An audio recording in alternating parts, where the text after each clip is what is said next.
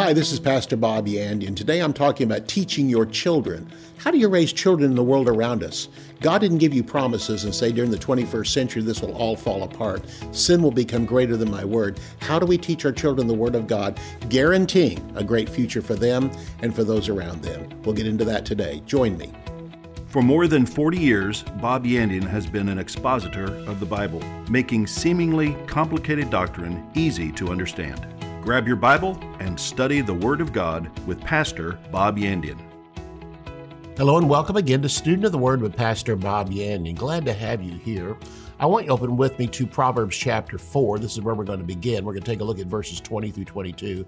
And while you're finding that, I just want to tell you the emphasis of this broadcast today is teaching your children the Word of God, the most important thing. How do you do that with your children? The book that I'm offering is the book of Proverbs on this particular broadcast about teaching children especially. In fact, the key word throughout the book of Proverbs is my son.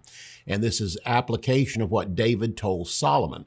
And Solomon remembering what his father had told him for the time he was growing up, and how that Solomon, got off track down here, but always came back to the track of the Word of God.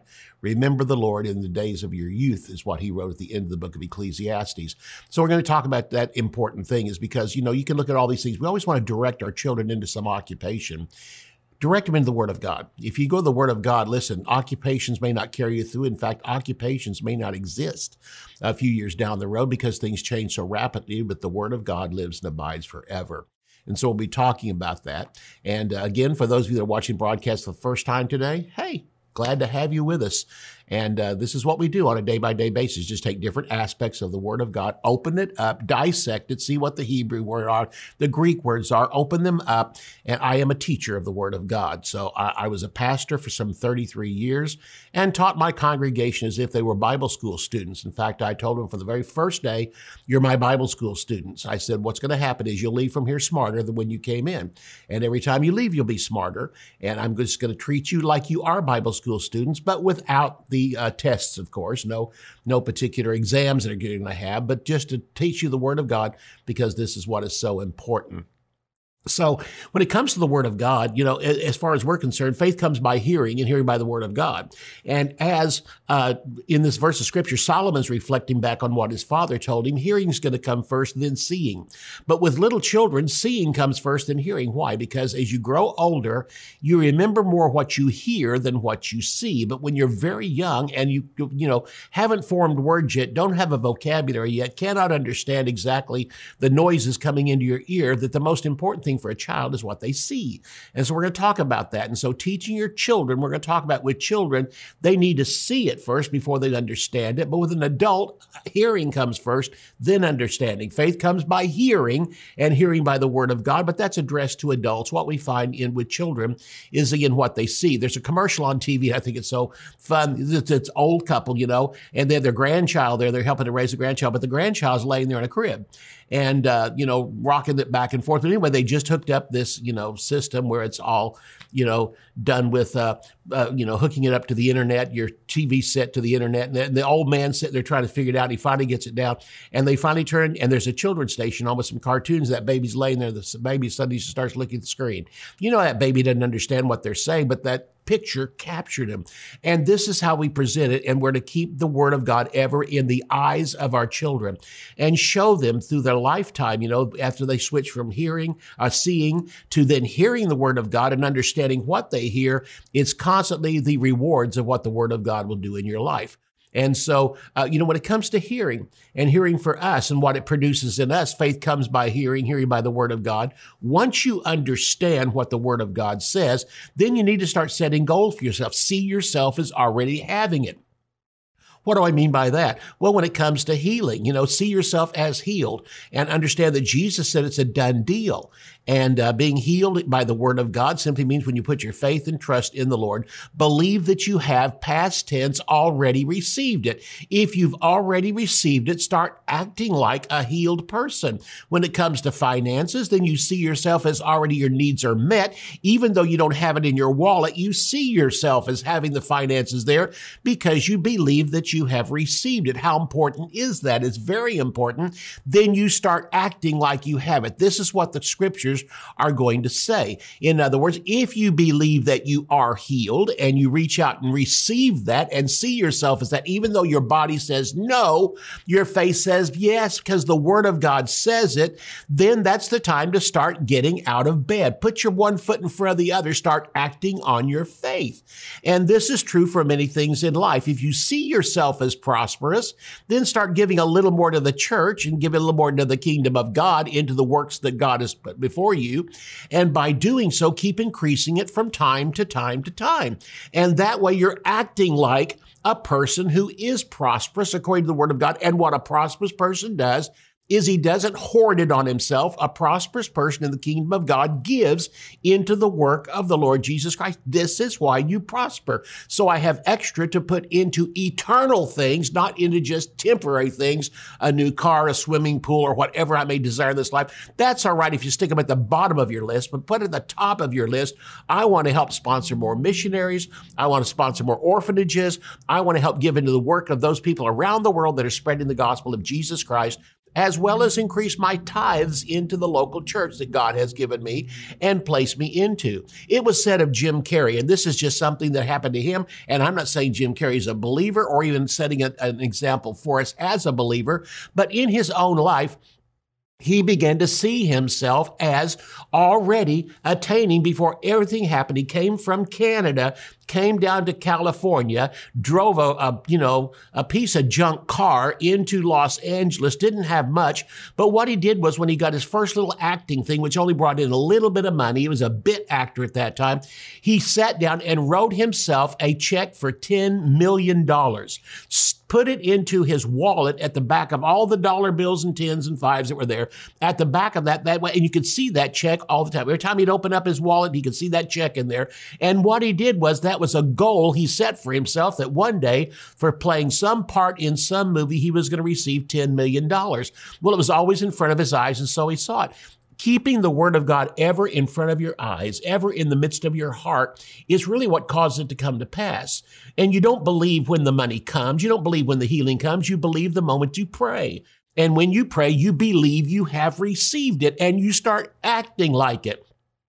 It doesn't mean you go and start bragging in front of everybody. No, you just simply, between you and God, simply say, Lord, I put your word first.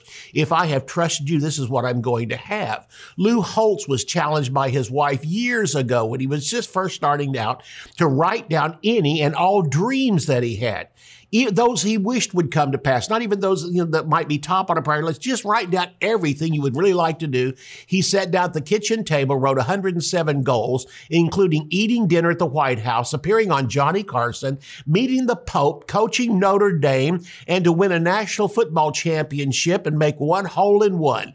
So far, at the time of the article I read, he'd already accomplished 81 of these goals, but he just would write them, and then they would just scratch them off as soon as he met them. And the number of those that had happened outnumbered those that had not happened. So we see it coming there.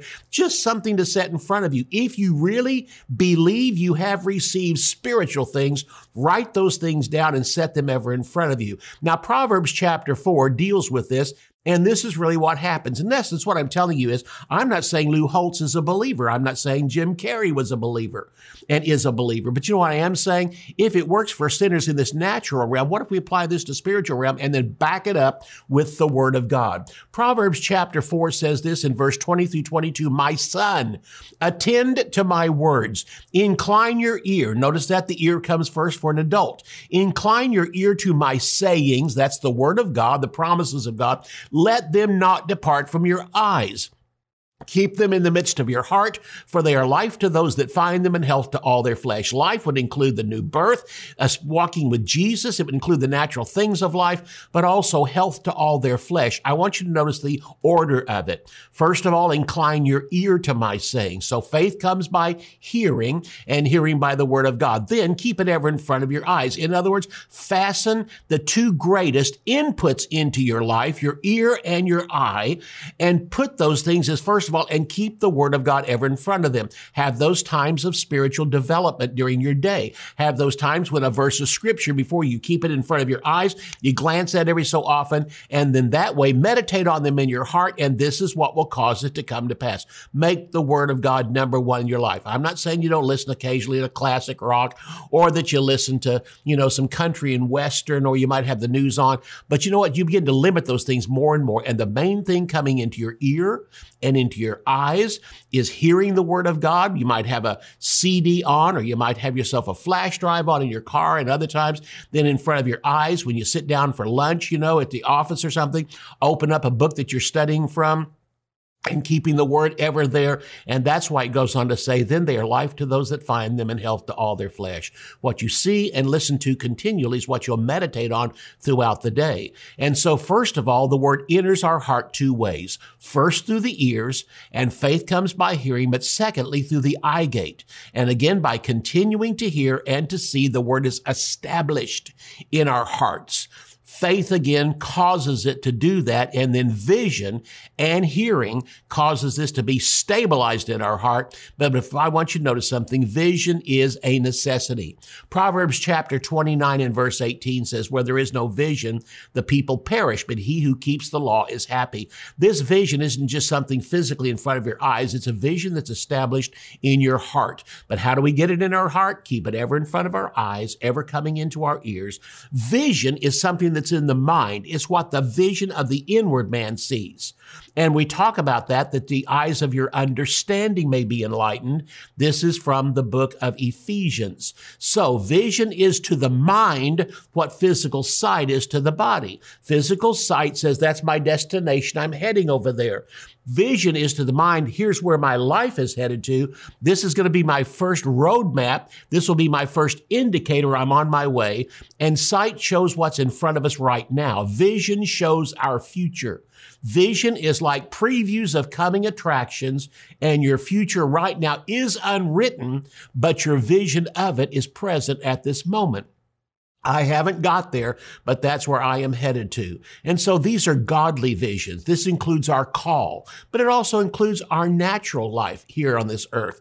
In other words, I have a spiritual direction I'm heading to and a natural direction, and what I want is those two to mesh together to where I am pleased with the calling on my life, and I am pleased and happy with the work that I'm going to be doing in this earth. So your brain uses the same amount of energy visualizing something as actually seeing it when it comes to pass. Proverbs 19 and verse 21 says this, there are many plans in a man's heart, but it's the purpose of the Lord that will stand. In other words, there might be lots of plans you have, but look for the things of God, that he puts his stamp of approval on it. Again, Jim Carrey, I mentioned that, but he was taught this by his father. The command to put the Word of God in front of his children's eyes is found often because children possess what they see more than what they hear. As they grow older, faith comes by hearing, and hearing by the Word of God. But you use your natural senses and actually have them trained to discern between good and evil, what's of God and what is not. This is just great stuff, isn't it? I'll see you right after the break. Many Christians are quick to confess all that they are, all that they have, and all they can do. They appear to overflow in knowledge of righteousness, healing, authority, and many other spiritual truths. Yet for all this spiritual knowledge, many of these same people are foolish and unlearned when it comes to the practical things of Christian life. As James said, "My brethren, these things ought not be so." The book of Proverbs is a prime source of the wisdom we need for daily existence, and a close study of it is well worth our time and attention. In Proverbs, Wisdom for Today, Bob Yandian discusses what wisdom is, its benefits, how to find it, where it comes from, and how to receive it in order to help you live a life of wisdom. To order Proverbs, Wisdom for Today, go to bobyandian.com. This newly revised and expanded handbook is packed with biblical wisdom and practical guidance from the pastoral trenches. It will help to equip and encourage you in your ministry. Bob Yandian, a veteran pastor of more than 30 years, provides answers to common questions relating to your everyday pastoral duties and personal life. Bob covers topics such as the First Pastors Conference in Acts 20, passion versus calling, daily schedules, living a balanced life, wolves after your sheep, the glorious church, pastors need pastors, Whose flock do you pastor? Spiritual Workaholics. Family before ministry. The pastor's heart and the bond of peace. Bob will help you apply timeless biblical wisdom to the issues and dynamics of today's pastoral ministry. To order, visit our website at bobyandian.com. Bob Yandian Ministries is training up a new generation in the Word of God. Because of your generosity, this teaching ministry is able to change countless lives. You will never know until you get to heaven how many people received Jesus, were filled with the Holy Spirit, healed, or found God's will for their life through your support and prayers. If you would like to become a partner with Bob Yandian, visit bobyandian.com and click on Partnership. When I was in high school, we used to have an occupation day. That was the day when we, they would basically take all of us, we'd dismiss a class, and we would all go to the gymnasium. And in the gymnasium, surrounding the walls all around us would be different occupations from the city of Tulsa. And so it was amazing. They'd turn us loose in there. And it was interesting to watch what happened after that. Over here, you might have a car dealer. I'm speaking for the guys right now. And it might be a Chevy dealer, or a Ford dealer, or Dodge, or whatever it may be. And the kids going in there, and there was those guys that just loved cars. I was a car guy. Okay, loved cars. And my favorite was Chevy at the time, but there was Ford guys. We'd often get into arguments with each other. And, Mopar, which one's the best one of all? We'd have all the arguments about that. But you turn us loose and we'd head into that auditorium. Guess what? I'd see that Chevy emblem and I was over there. I wanted to find out about Chevys and all this. And so it could be that, they had job positions that were available for mechanics or for salespeople or whatever it may be. Some of the other guys were into other things, but also turn them loose in there, and one guy might walk in there and man, he just loved airplanes. American Airlines was in there. So they might run over to American Airlines, finding out what positions might be available for them. And to simply watch that place just, turn into that. We had some guys who were interested in law, some in business, some becoming salespeople, and to turn them loose and watch them run toward these different occupations in there, as well as the women.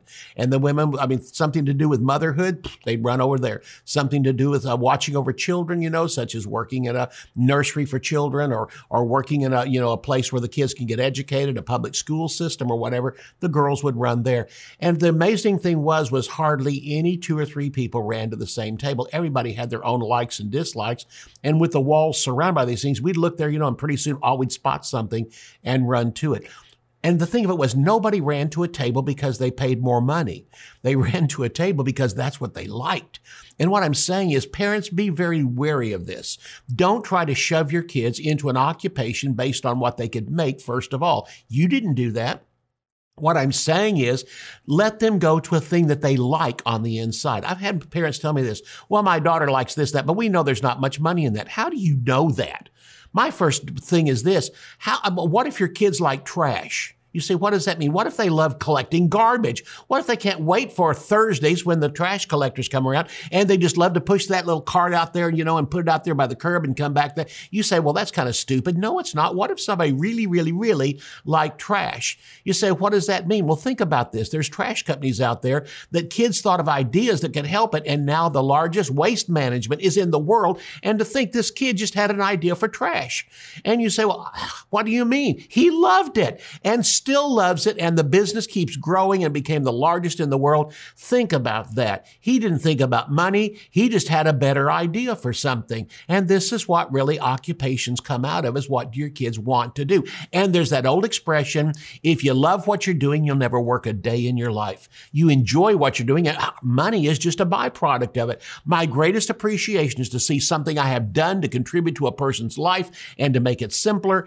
And I sit back with that knowing I have greatly affected the, system around me, my city, my state, my country, and maybe even the entire world. This is what Deuteronomy chapter 6 tells us, is that this should be done something from the home.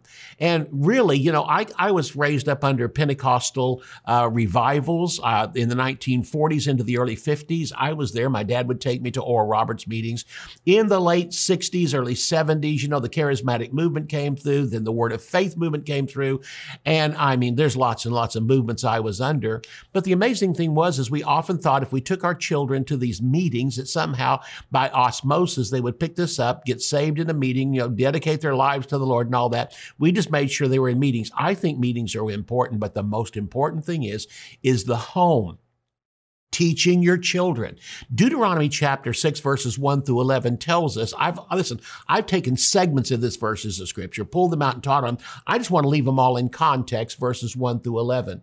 And that was the fact in our own home, my children, my wife and I, and our children, we didn't make the Word of God some special time during the day. And back when the charismatic movement occurred, we used to have a thing called family altars. This was something being taught nationwide.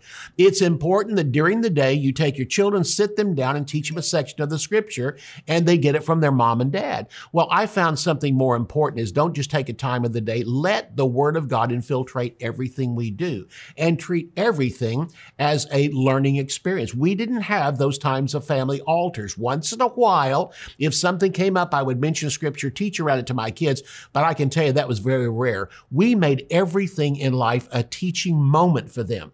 In Deuteronomy chapter 6, let's start with verse 1. These are the commandments, the statutes and judgments which the Lord your God commanded to teach you, that you might do them in the land you are going to possess, that you might reverence the Lord your God, to guard all his statutes and his commandments, which I command you, your son and your son's sons, all the days of your life, and that your days may be prolonged. Hear therefore, O Israel, and observe to do it, that it may be well with you. The Hebrew word, as well as the Greek word this is quoted from in chapter 6 and chapter 5 of the book of Ephesians, that it may be prosperous with you, and that you may increase mightily, as the Lord your God of your fathers has promised you, in the land that flows with milk and honey. Hear, O Israel, the Lord our God is one Lord, and you shall love the Lord your God with all your heart, with all your soul, with all your might. And these words which I command you this day shall be in your heart. How do we get it in our heart? That's the verse we began with. Verse 7, you shall teach them diligent to your children, and talk to them when you sit in your house, when you walk by the way, when you lie down, when you rise up, and you shall bind them for a sign on your hand, and they shall be as frontlets between your eyes. And so notice this, here's what you touch, the Word of God, here's what you see in front of your eyes, frontlets between your eyes, and you shall write them on the posts of your house and on your gates. And of course, we see this with strong Jewish, Hebrew believing people in this earth, that they have the frontlets on their eyes. That was the thing of the Pharisees in those days back with Jesus. And on their doorposts, they have those, the thing they rub on the front door. It says, and it shall be, verse 10, be when the Lord your God shall have brought you into the land which he swore to your fathers, Abraham, Isaac, and Jacob, to give you great and good cities which you did not build, houses full of good things which you did not fill, wells which you did not dig, vineyards and olive trees which you did not plant. What's this verse simply saying? Make teaching the Word of God part of life. Don't make it a time where you sit down, grab a notebook, open the Bible, and do that. That's for the church, and that's for other things like that. And this may be something they do from time to time, but you literally live it in front of them and make everything a teaching time. When the kids would get up, we'd talk about the things of God. And it wasn't something we had to do or make it up or force a time to where it becomes something you force yourself to do. It was just part of our general our conversation. And as they leave, we say, well, see kids later. And, remember the Lord. If you come into problems, pray over that test, pray over those things coming up, and depend on God's help. And we just taught them it's one of those things they do in life.